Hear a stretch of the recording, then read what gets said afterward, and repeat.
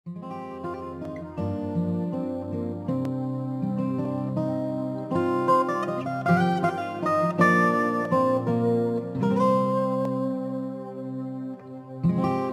po ba, sa totoo lang, nung ginagawa ko itong message na ito, ang pakiramdam ko, sobra talaga kayong espesyal sa Panginoon. Dahil mga fresh talaga, fresh spiritual food ang pinahanda niya. Gusto kong i-honor ang ating teacher.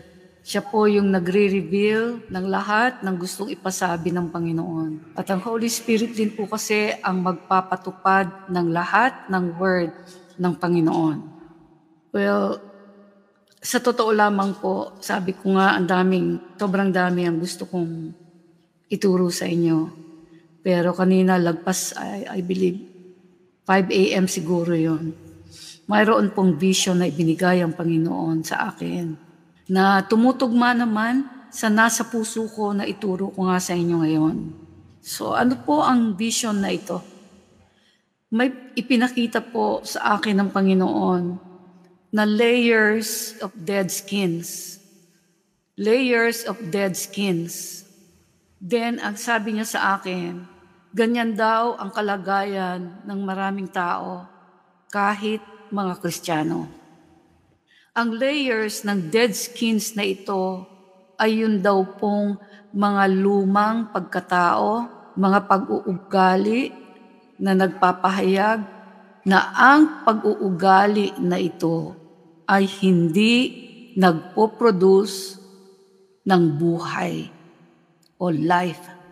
Kung hindi, death at pagkawala ng substance sa klase ng buhay na gusto ng Diyos sa atin. Kaya daw po ang buhay ng tao parang hindi gumagalaw, hindi umuusad. Bakit po? Kasi dala-dala niya sa katauhan niya ang layers of dead skins. And at this point, humingi po ako ng revelation kung paano ko ito i-connect sa ituturo ko po sa inyo ngayon. And sobra po ako talagang natuwa kasi ang sabi niya, alam niya na mayroon po akong mga gustong ituro at ipagawa sa inyo. Para nga gusto ko kasi masigurado na matrain kayo para ma-develop yung high view of God. Kasi kung hindi po talaga tataas ang pagtingin ninyo sa Diyos, at kapag hindi tumaas ang antas ng pagsunod ninyo sa Kanya, hindi rin po tataas ang antas ng buhay po ninyo. Kaya ganito po ito kaimportante. So ngayon, balik po tayo sa sinabi ng Holy Spirit. Yun daw mga bagay na gusto ko ituro at ipagawa sa inyo na magsisilbing parang training ay tama, tugma sa gusto ng Panginoon. Kaya gusto ko po na ipaalam na rin sa inyo, ang mini-major po talaga natin, ito yung nilagay ng Lord sa akin, ay yaang pagkakaroon ng high view of God. Yan po talaga ang number 1 goal o target ko. So sabi ng Holy Spirit, tama nga daw ang gusto kong training sa inyo. Bibigyan ko po kayo muna ng example para ma-review din po natin yung mga pinag-aralan natin nung first class natin. Well, last time, binigyan ko po kayo ng first assignment. Alam niyo po, kahit pagkabigay ko niyan, alaala ko kayo palagi. Kaya tinan niyo, hindi siya nawawala. So, ang sabi ko dun sa assignment na yun, kailangan manatili kayo non-stop. Again, non-stop. Sa dalawa munang basic process. Yan lang muna yung binigay ko. Dalawa munang basic process. At dito kayo mag-uumpisa at mananatili. Alam na po ninyo siguro yan, pero just the same, sasabihin ko. Una, yung spiritual process. Yan yung studying the Word para makareceive kayo ng instruction from God. Imagine niyo po, pag nagbasa kayo ng Word, makakakuha kayo ng instruction from God. Hindi po mula sa tao, sa Diyos. So pangalawa, pag na-receive niyo yung instruction dahil nagbabasa po kayo ng Word, gagawin naman po ninyo yung application. Ito yung action. Kung ano ang na-receive ninyong instruction from the Word. Katulad nga, simpleng sinabi ko, yung sinabi ng Panginoon, do not lie or forgive. Walang practical na gagawin po ninyo o action na gagawin ninyo, ay hindi po talaga kayo sisinungaling. At ipapractice ninyo ang sarili nyo kahit doon sa mga bata. Yan po yung ginawa ko noon. Kahit mga bata, ayoko magsinungaling. So, ganun lang po gagawin niya. Pag sinabi niyang forgive, kahit napakahirap, well, dapat po kayong mag-forgive. So, itong dalawang ito, kapag pinag-combine ninyo ng walang paltos, diyan madidevelop ang tinatawag ko ngang faith muscles po ninyo. Sobra yang importante. Kasi ang sabi nga sa Hebrews 11:6, without faith, it is impossible to please God. Kapag hindi po natin mapiplease o malulugod ang Diyos, dahil walang muscle ang faith natin, wala din po tayo talagang aasahan na remarkable o noticeable na paglago sa buhay. Hindi po ito makikita rin ng tao sa atin. Kaya hindi natin maipagmamalaki ng todo ang Panginoon kapag hindi po yan nakikita ng tao sa atin. Now, para magka-muscle, kasi yung muscle parang sinasabi niya, malakas ako. Para magkaroon ng muscle, ang faith natin, kailangan nga ang combination palagi ng studying the Word and yung application ng Word magawa natin kaagad. At gusto ko lang pong ipagmalaki ang salita ng Diyos. John 1:1, ang sabi doon, in the beginning was the Word, and the Word was with God, and the Word was God. At sa verse 14, ipinakilala po na itong Word na ito ay naging flesh and made His dwelling among us. Yan po si Jesus. So si Jesus po yung living Word of God. Si Jesus yung salita. Ibig pong sabihin, sa pamamagitan nung salita, doon natin makikilala ang Diyos. Lahat po ng information about God, nandoon po sa salita niya. Hindi natin kailangang magpahula sa bolang kristal o mga cards. Lahat po ng gusto nating malaman about God. Gusto niyang gawin sa atin, nasa salita niya. Huwag po kayong maiinip na magbasa ng Bible kasi parang wala namang bumabagsak na mga blessing sa harapan ninyo. Hindi po. Magugulat kayo sa gagawin ng Panginoon kapag minahal nyo ang salita niya. So since alam natin na ang Word, ang sabi ay si Jesus, ang Word ay yung God, so dapat po walang aayaw sa Diyos kung gustong tumanggap sa Diyos. Di po ba? Gusto mong tumanggap sa Diyos, hindi mo aayawan ng Diyos. So kung interesado kayo sa Word, ibig sabihin, interesado kayo sa Diyos. Kapag konti lang ang interest ninyo sa Word, konti lang din ang interest ninyo sa Diyos. Ganun lang po ang ibig sabihin nun. At kapag konti lang ang interest ninyo sa Kanya, konti lang din ang matatanggap ninyo sa Kanya. At dahil po marubdob yung pagka-reveal sa akin ng Panginoon sa importance ng Word. Kaya last time sinabi ko rin po sa inyo na parang may red alert tayo palagi. Yung emergency, yung urgency. Hindi pwedeng i-ignore, hindi pwedeng skip yung salita ng Diyos. Na everyday, wag na wag po kayong papayag. Wag na wag kayong papayag. Hindi kayo makakakuha ng lesson and instruction mula po sa salita ng Diyos. At sa desperation ko pong maintindihan ninyo ito, sabi ko nga po last time, di ba, mag-internalize tayo. So, ang sabi ko, pwede niyong sabihin ito sa sarili niyo ngayon. Baka kaya ako nang hihina kasi hindi ako regular na nagbabasa ng Bible. Kaya wala akong ma-receive na instruction. Hindi ko alam ang gagawin ko. Kaya wala rin akong action. Kaya paliit ng paliit ang faith muscle ko. Kaya pala walang kumikilos sa buhay ko kasi hindi ako kumikilos. Ang totoo po yan. Kaya sinabi rin ng Holy Spirit na tama yung una kong tinuro at pinagagawa.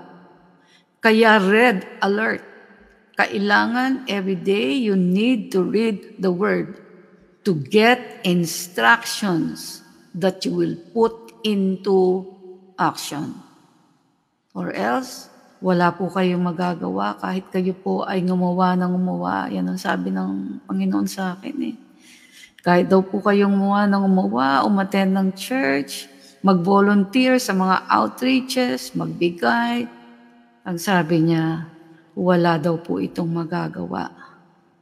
Bakit po?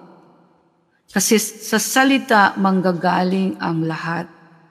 Ang Word lamang po ang kinakasihan, sinasamahan, binubuhusan ng Holy Spirit, ng kapangyarihan para mangyari o mabuo ang gusto, ang lahat ng plano ng Diyos, hindi lang po sa atin, kung hindi sa mundong ito.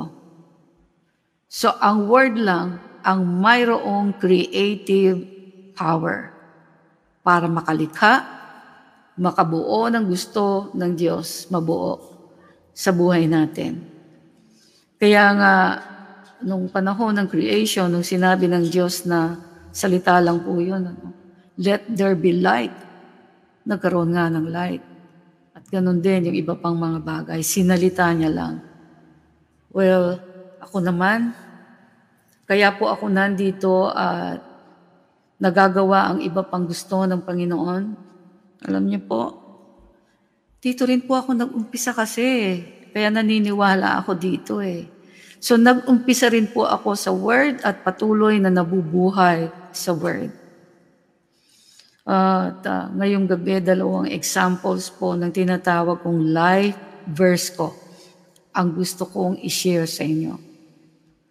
Ang unang-una ay ang Matthew 6 verse 33. I believe alam niyo po itong lahat, pero just the same, gusto ko po ulit basahin. Ang sabi po dyan, but seek first His kingdom and His righteousness, and all these things, ang sabi niya, all shall be given to you. O magkukwento po ako sa inyo. Alam niyo po, nung tinanggap ko yan, ang ginawa ko, hindi ko na siya tinanggal sa isip ko. Ganyan po yung nakakatanggap ng salita. Hindi mo siya tinatanggal sa isip mo. Dala-dala mo siya kahit saan. Kahit anong mangyari, dala-dala mo siya, hindi mo siya kinakalimutan. Nung na-challenge ang faith ko na iwanan ang lahat, kasama ang mga anak ko, at ari-arian ko, well, ginawa ko po yan. In exchange, look at this, ito lang po talaga eh. Willing akong iwanan ng lahat eh. In exchange for gaining the trust of God. Diyan ako patay na patay. Gustong-gusto kong makuha ang trust ng Lord. Ginawa ko ito para matrain ang faith muscles ko. Gusto ko po matrain ako mismo, matrain sumunod sa Word. Kahit sa mahirap. Okay? Yung iba parang namimili lang. Hindi po, babantayan niyo po yung madali at saka mahirap. Pag mahirap, lalo ko po itong binubuno. Hindi ko to iniiwanan. So kahit mahirap, tinetrain ko po ang puso ko, isip ko, na sumunod. Alam niyo po ba kung bakit? Kasi alam ko wala naman akong ibang mapupuntahan para makuha ko yung pinangako ng Diyos eh. Na lahat daw ng bagay ay idadagdag ng Diyos. Siya ang nangako, ang Diyos eh. Ang gagawin ko lang naman, di sundin yung sinasabi niyang dapat kong sundin para maisunod lahat ng pangangailangan ko. Di po ba? Well, alam ko, once confronted by the Word, like, seek first. Unahin mo ang kaharian ng Diyos. Unahin mo ang katuwiran niya, hindi katuwiran mo. Well, alam ko po, alam ko na eh. Hindi ako pwedeng umiwas dito. Hindi ko siya pwedeng ignoren or hindi ko siya pwedeng kalimutan at laktawan. Hindi po, kasi wala akong pupuntahan eh. Parang feeling ko, magtatrabaho sa mundo, kakayod ako ng kakayod. Hindi ko naman kasama ang Lord. Siya rin naman yung may hawak ng future ng mga mahal ko sa buhay. So kung talagang mahal ko yung mga mahal ko sa buhay, gusto ko pagpalain ang mga mahal ko sa buhay. So, sabi ko nga, sinimento ko na yung utak ko. Nasusunod ako sa Lord no matter what. Pag sinabi niyang dapat, mahal siya sa lahat. Overall. Pag kinonfront ako ng circumstansya, anong pipiliin mo? Bahay mo, o susunod ka sa akin? Ari-arian mo, o susunod ka sa akin?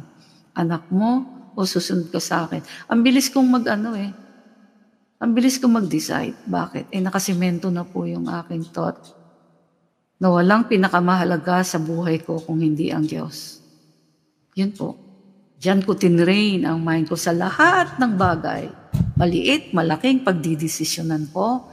Yung seek ye first the kingdom of God and His righteousness, hindi ko po siya iniwanan. Hinding-hindi. So, saan ba makakapunta, sabi ko nga, saan ba makakapunta na mas better kaysa sa Diyos at sa pangako ng Diyos? Alam niyo po, this is a matter of high view of God. Alam mo ba, Emerita, sabi niya, pag hindi high view of God ang meron kayo, ay low view of God. Mababa. Pag mababa, paano nila maaabot yung mga gusto kong ibigay sa kanila? Ako yung kataas-taasang Diyos. Meron akong standard. Kahit mahal ko lahat ng tao, meron akong standard. Hindi ko babakliin pa rin yung batas ko. Hindi daw niya babakliin yun eh. So ako na lang ang babakli sa gusto ko. Ganun lang po yun. So ang lagi ko pong attention, palagi niya magawa, masunod, kung ano ang instruction ng salita. Period. Wala nang iba pang mas mataas pa. Wala pong mas attractive pa sa akin dyan. Wala. Marami akong natutuwang magagandang bagay sa mundo. Gusto ko rin naman, pero in comparison dun sa itinapat sa Panginoon, ay wala po talagang kulay ang lahat. Walang lasa. Wala po talaga. Tinrain ko yung spirito ko, yung mind ko, yung puso ko, yung katawan ko. From the Word, may instruction, and then sinasabi ko sa mind ko, o body, kailangan sumunod ka dun sa word. Ang focus ko po talaga, ma-win yung heart of God. Makuha ang trust po niya sa akin. Yan po lagi kong pinagpe-pray even ngayon. Kasi marami pa naman akong kailangan sa Panginoon. At yan po yung hinihingi ko palagi.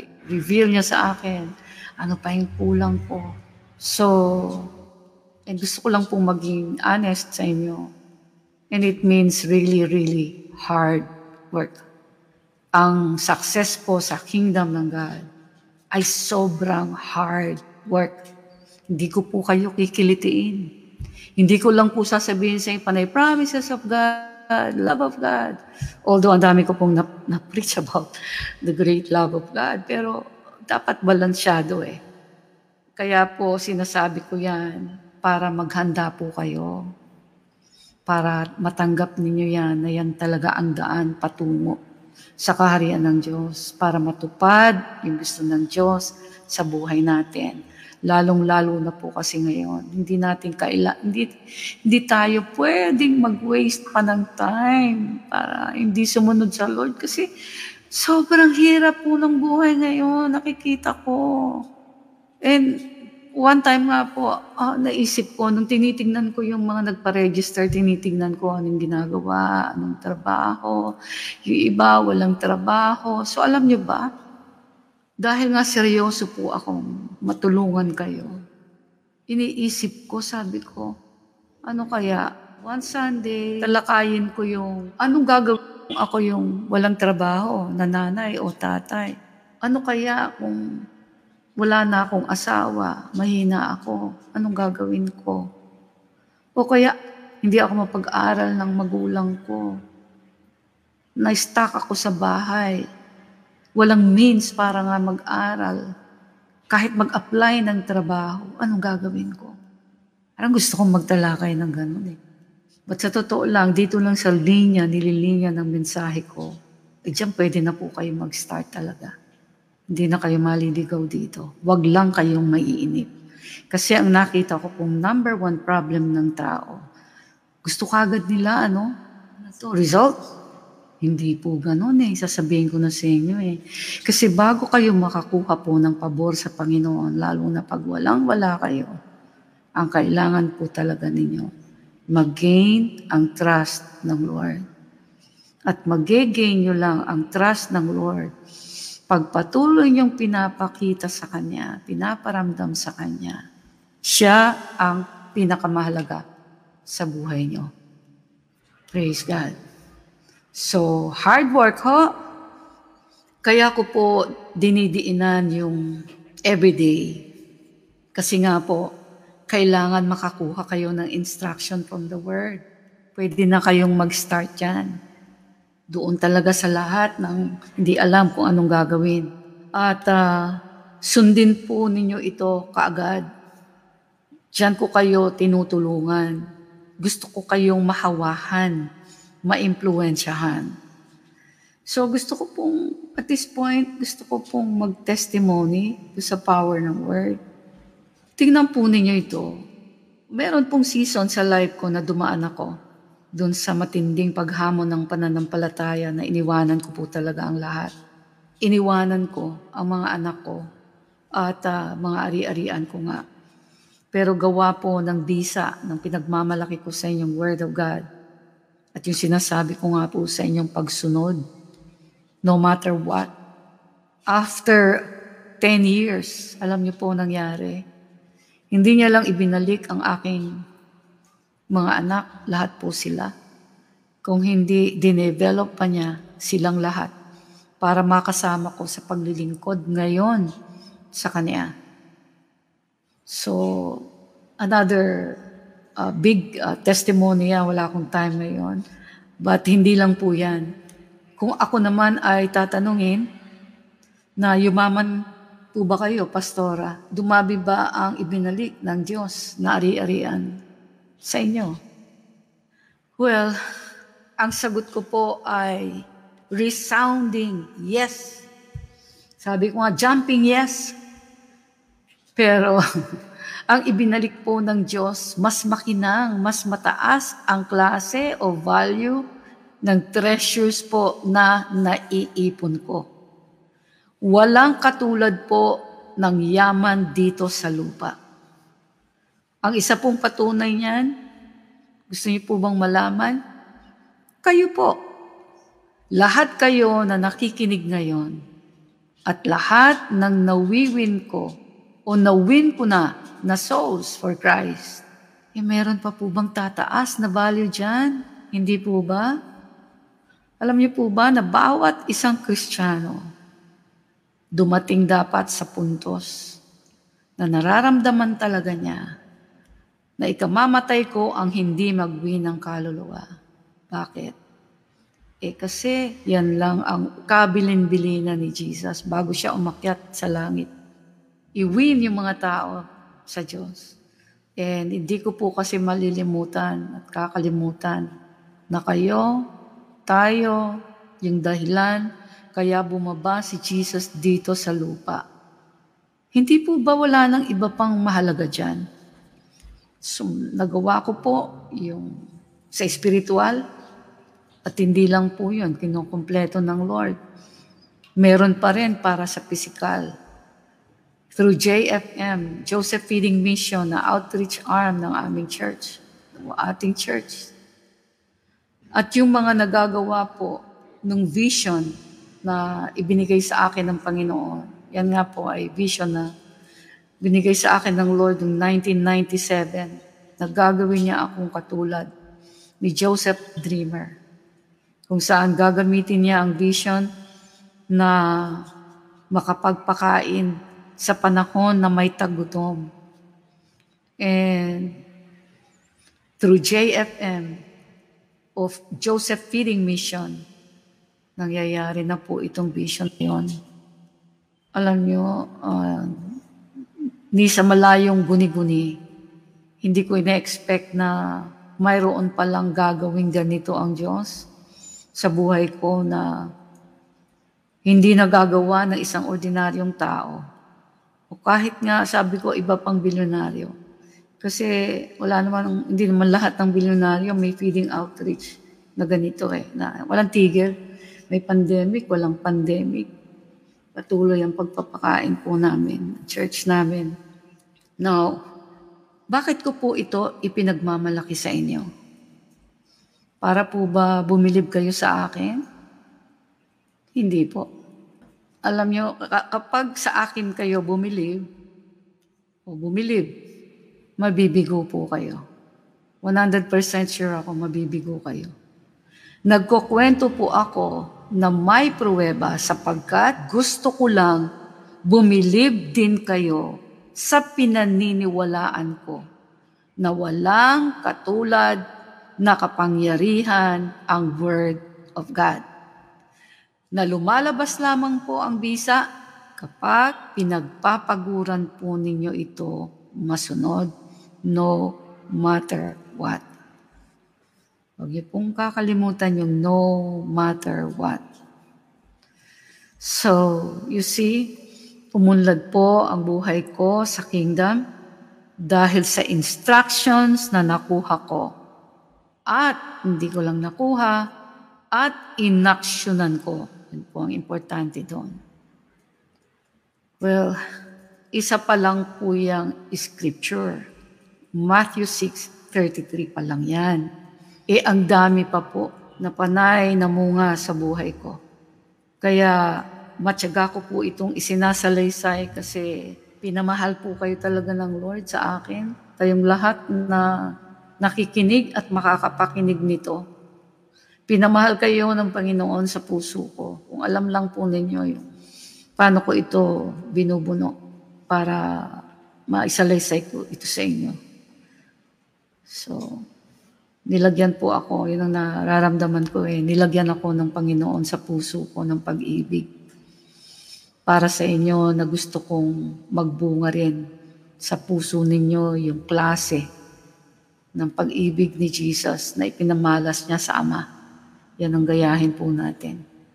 So remember po, gawa nga ng pag-ibig na yan ni Jesus sa Ama, Bumaba siya dito sa lupa. Tingnan niyo po yan. Hindi lang para tayo tubusin sa ating mga kasalanan, kundi para din po tayo mag-produce din ng mga katulad po mismo niya. Yan po, huwag yung tatanggalin niya. Diyan po kayo soswelduhan ng Lord eh. Pag hindi nyo tinanggal yan. Sabi ko nga, kailangan ang bawat Kristiyano, pasok siya doon sa payroll ng Lord. Kasi pinagtatrabahuhan niya yung gusto ng Panginoon. But hindi kayo dapat after lang doon sa sahod. Kasi alam din naman ng Panginoon yun. So yan po ang dahilan, kaya ako narito. Gusto ko magaya natin si Jesus. Gusto ko magaya natin yung high view niya sa kanyang Ama. Siya po kasi yung unang nag-model nitong high view of God. Yan din po yung pattern natin na susundan. So isa pang revelation, makinig po kayo mabuti. Ang isa daw po sa pangunahing kaagaw o nagnanakaw ng plan na iyan ng Panginoon, meaning para magkaroon tayo ng high view of God at lahat ng sinabi ko sa inyo, ay ang sobra daw pong pagmamahal at matinding pinagpapaguran ng tao sa mga bagay sa mundo. Kasi alam niyo po, sabi ko nga, observant ako eh. Ang isang ugali ko po, maski pagka nasasakyan ako, dumaan ako sa parang depressed area. Ang nangyayari, parang feeling ko, dinadama ko, pumapasok ako doon sa bahay nila. Ako yung nakatira doon. Dinadama ko po yun. Kaya nararamdaman ko po yung parang, yung pagod ng mga nahihirapan. Ayun, pinakita po sa akin ng Panginoon yung hindi alam ng mga taong naroroon sa ganung kalagayan na hindi nila ako nakikita na nandito ako. Nasa akin ang lahat. Nakita mo yan, Emerita. Ituro mo rin sa kanila. Ang makinig, makinig. Ang hindi makikinig, meron naman talagang hindi makikinig.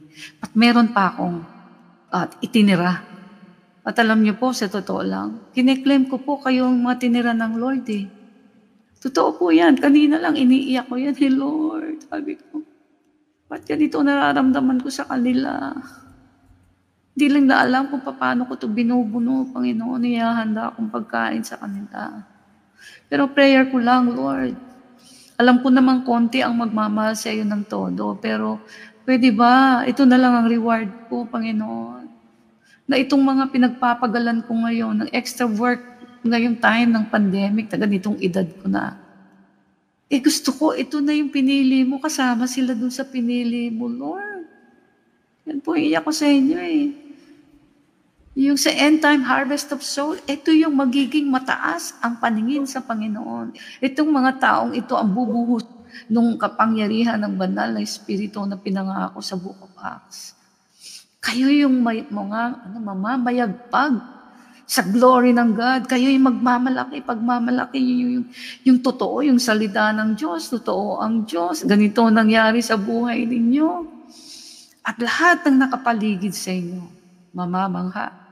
Kasi dati, alam nila yung buhay ninyo. Yan po yung pangarap ko sa inyo eh. Yan po yung iniiyak ko. Kanina lang. How many times ako lumuhod para sa inyo? So I hope hindi po ninyo sayangin itong opportunity na ito na binibigay ng Panginoon para kayo'y lumapit, kumilos sa Kanya, para sa Kanya. Praise God. So, yan daw po yung kaagaw. Kaya ang ginagawa ko po ngayon, para kayong binabaling ko yung pananaw ninyo, na andito lahat yung progress, andito lahat ang kasiguraduhan, dito lang, dito kayo dinadala. Bakit? Kasi nangyari po ito sa akin eh. Kaya niya rin sinabi nga sa Matthew 6, verse 19 hanggang 21, makinig po kayo. Kaya niya po sinabi yung huwag kayong mag-ipon ng kayamanan para sa inyong sarili rito sa mundo. Dahil dito ay may mga insekto at kalawang nasisira sa inyong kayamanan at may mga magnanakaw na kukuha nito. But store up, tingnan niyo po yan, store up for yourselves treasures in heaven. Sapagkat ang sabi niya, kung nasaan ang inyong kayamanan, naroon din ang inyong puso. Napakaganda po nito, and at the same time, masakit din sa Panginoon. Kapag hindi po natatagpuan ng Panginoon na ang puso natin ay hindi malulocate sa kayamanan, kung hindi doon sa kanyang kingdom. Ang kayamanan po actually na tinutukoy dito ng Panginoon ay mga bagay dito sa lupa, tao man o yaman, na sobra po nating pinapahalagahan. At nauuna natin na pinagpapaguran, yun na lang palagi, pinagpapaguran natin, mahal natin sa buhay, paano tayo yaman, paano tayo magnenegosyo, paano palalaguin ng negosyo. Ay, parang kung alam lang ng maraming tao. Sabi ng Lord, yan ang pinagpapaguran kaysa sa mga bagay na may bisa sa kanyang kaharian na hindi mawawala. Now, bumalik po tayo doon sa vision na layers of dead skins. Walang layers daw po ng dead skins ay yun daw mga lumang pagkatao, mga lumang pag-uugali na nagpapahayag na ang pag-uugali na ito ay hindi nagpo-produce ng buhay o life, kundi death at pagkawala ng sustansya sa buhay. Now, paano matatanggal ang layers of dead skins? Imagine niyo po yan, layers. Patay na balat. So, paano matatanggal ang layers of dead skins sa buhay natin? Well, kailangan daw itong matuklap, matanggal, para lumabas ang bago at mas fresh skin. How? Well, spiritually, yung teachings and training nga po dito sa OM class ay gagamitin ng Panginoon. So itong mga teachings na ito and training dito na sinusunod, pakinggan niyo po yun, na sinusunod ay makakatuklap isa-isa doon sa maraming layers ng dead skins o layers ng mga dati o lumang pag-uugali na hanggang ngayon nag-e-exist pa rin. Kaya ang sabi ng Panginoon, kailangan itong tuklapin, tanggalin, para lumabas ang new skin, ang maganda at bagong skin o bagong katauhan ng tao. Bagong pag-uugali na kinalulugdan ng Diyos para pagpalain. Praise God. And at this point, habang sinusulat ko po yan kanina, biglang pinaalala ng Holy Spirit sa akin. Kaya ako galak na galak. Kasi ganun po yun pag naghahayag ang Lord. Pag sinabi niyo ito, revelation ng Panginoon. Kailangan back up po yun ng salita niya. Or else galing lang po sa tao yun. So pinaalala po ng Panginoon sa akin para hindi ako nag-aalala. Yung Matthew 9 verse 17. Ito po yung tungkol sa tinuro ni Jesus na walang naglalagay ng new wine sa old wine skins o walang naglalagay ng bagong alak sa lumang sisidlan. Bakit po? Ito po yung pinakita niya. Hindi daw po kayang i-hold o i-contain ng old skins ang new wine. So yung old wine skins ay yung lumang pagkatao. Yun namang new wine.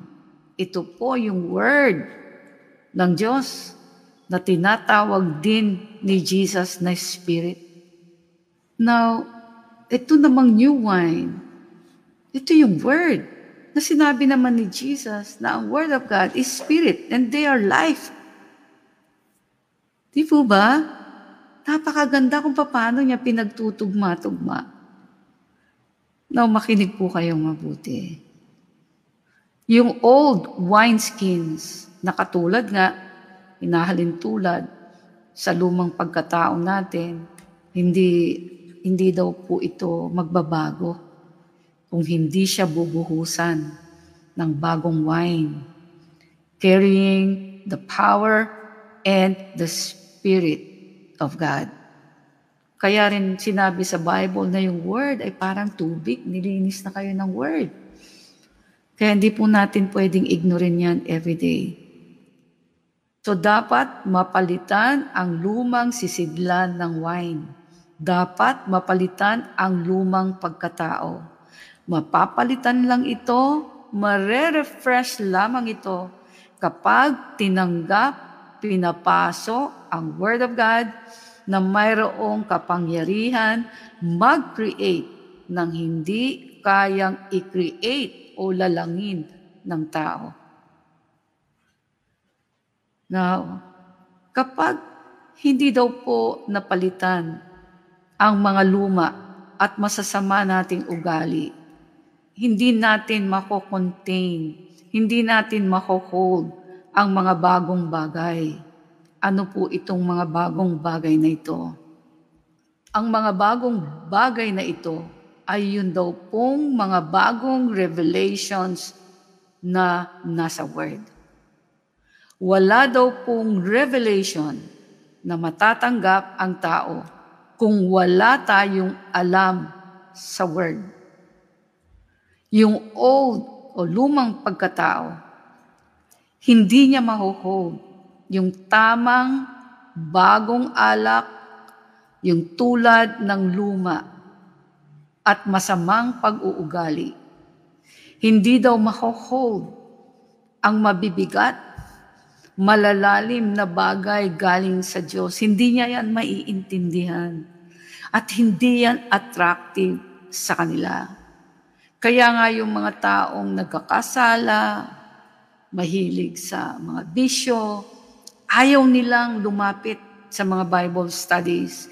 Hindi nila kayang i-hold yung kapangyarihan ng revelation na nandoon sa Word. Kaya tinatanggihan nila yan. So, hindi nila mahuhold. Pagka nagkaganon, hindi rin nila mahuhold yung deep things of God. At kapag hindi ito napalitan, walang deep things of God na matatanggap.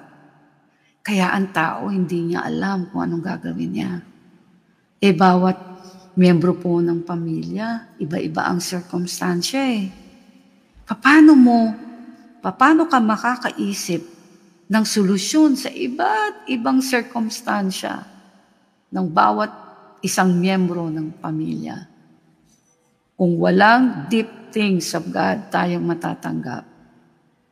At kapag wala daw deep things, ang buhay ay para daw puno o tree na hindi lumalalim ang ugat.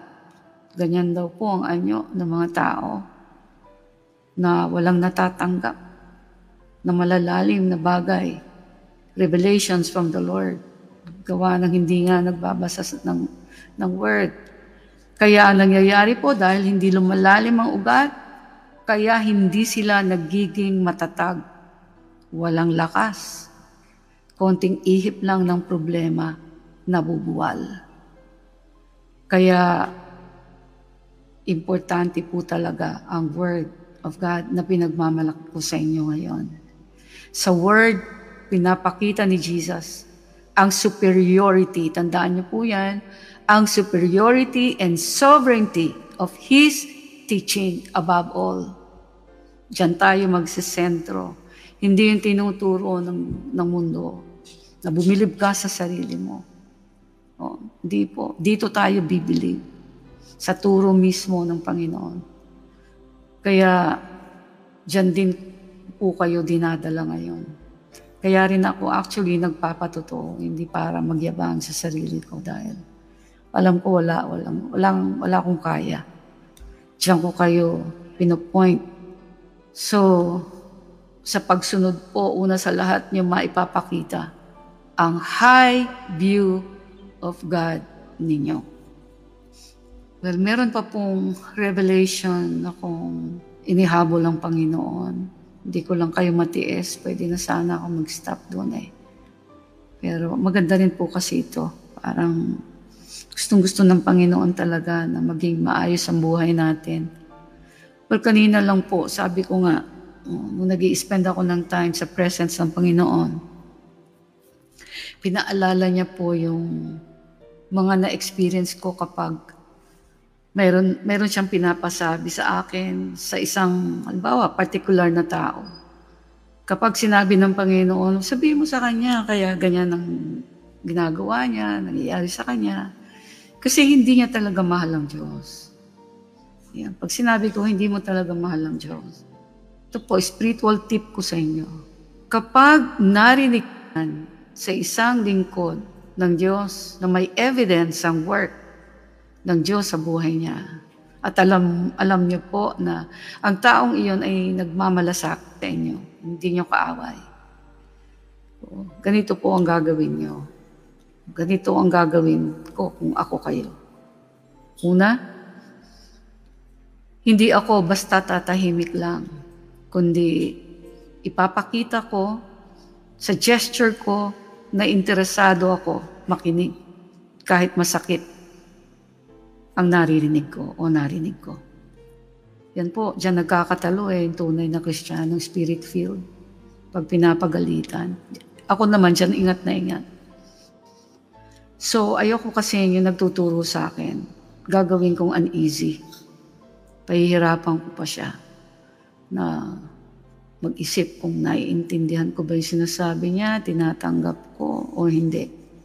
So, ganun ang gagawin ko. Papakita ko, interesado ako, tumatango ako, and probably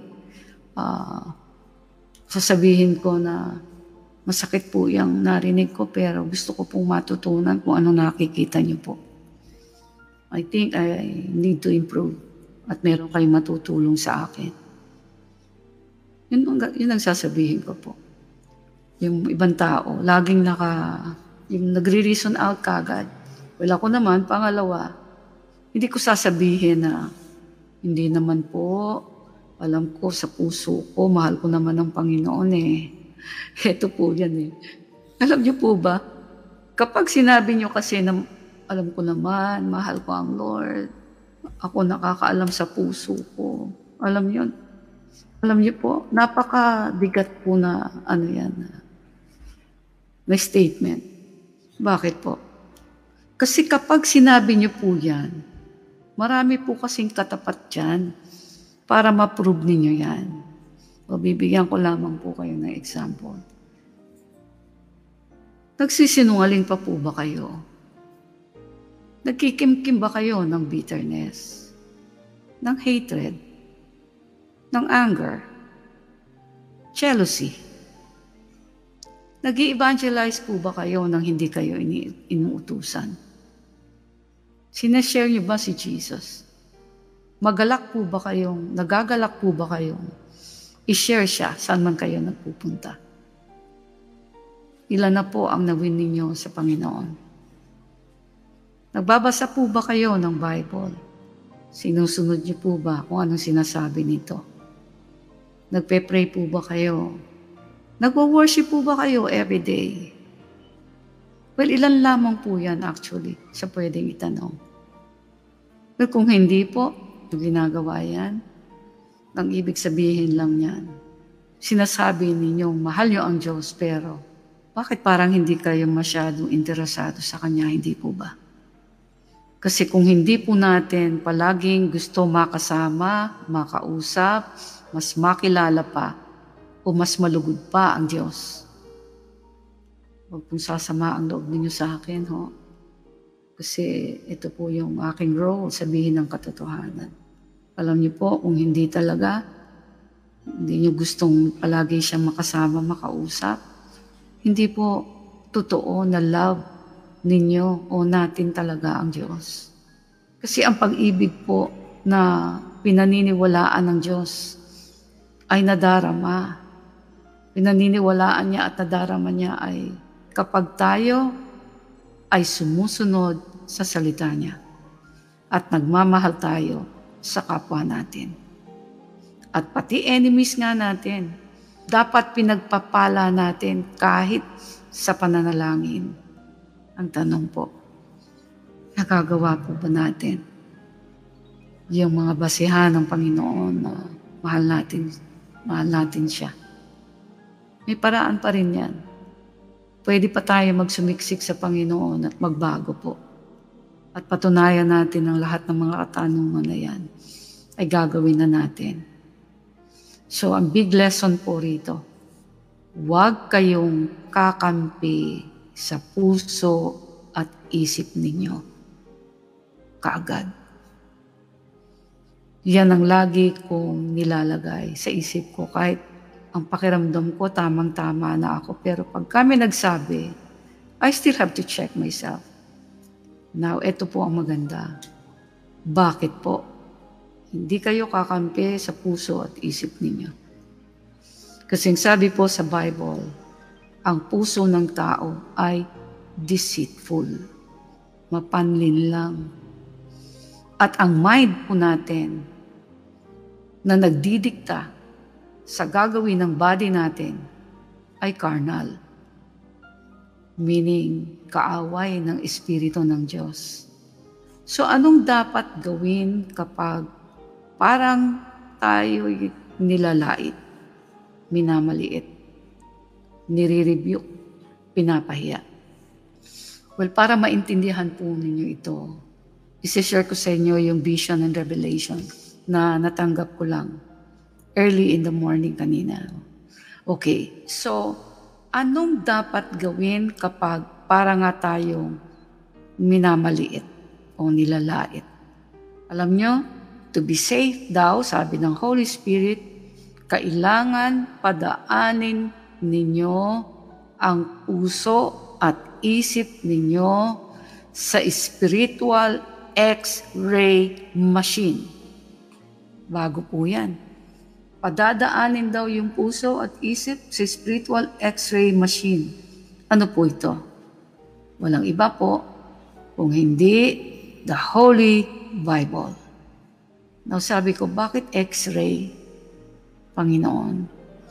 Kasi ang sabi po sa Bible, sa James 1, verse 23, the Word is like a mirror. At ang sabi naman po sa Hebrews 4:12, for the Word of God is alive. Look at that, hindi siya patay. Is alive and active. Kumikilos siya.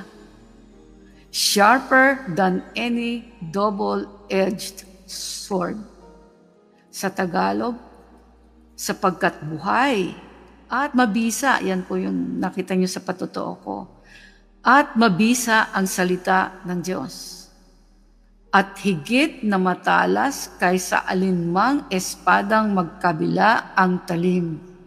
Tumatagos ito hanggang, tinan nyo nga, hanggang kaluluwa't espiritu at hanggang sa kasukasuan at kaloob-looban ng buto.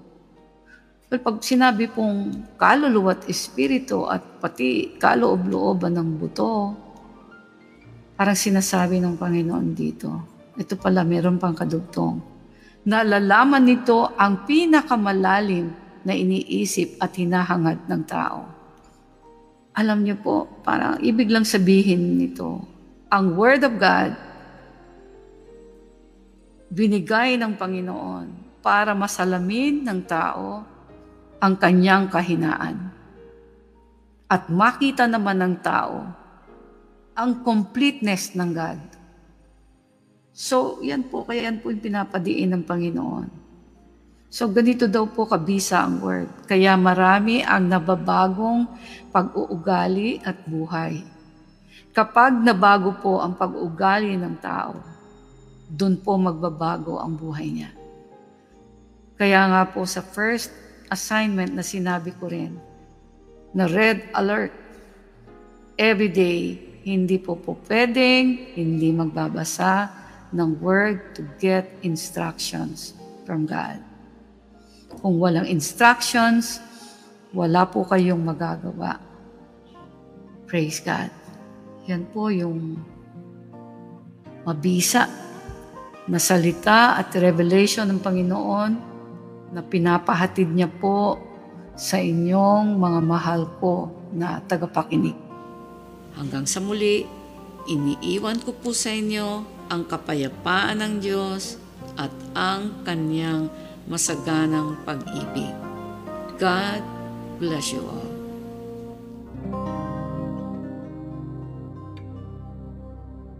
Hello and welcome to Trumps Go. Trumps Go is an acronym for the Rock of My Salvation Global Outreach that fits our purpose statement perfectly. To go into all the world and preach the good news to everyone. Matthew 28:19. Therefore, go and make disciples of all the nations. Founded by Pastora Emerita Barqueros in 2001, the Rock of My Salvation is the media ministry of the Church of Jesus the Sovereign Lord. You also may have heard of Trumps in our weekly radio program, DWIZ 882 kHz. We have always desired for more radio airtime and audience reach beyond the Philippines to preach the good news. Today, through Trumps Go, we practically have unlimited airtime and a global platform that can reach into all the world.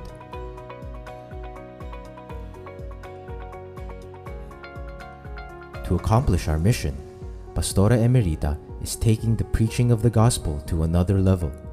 We are excited to invite you to join the Trumps Go community.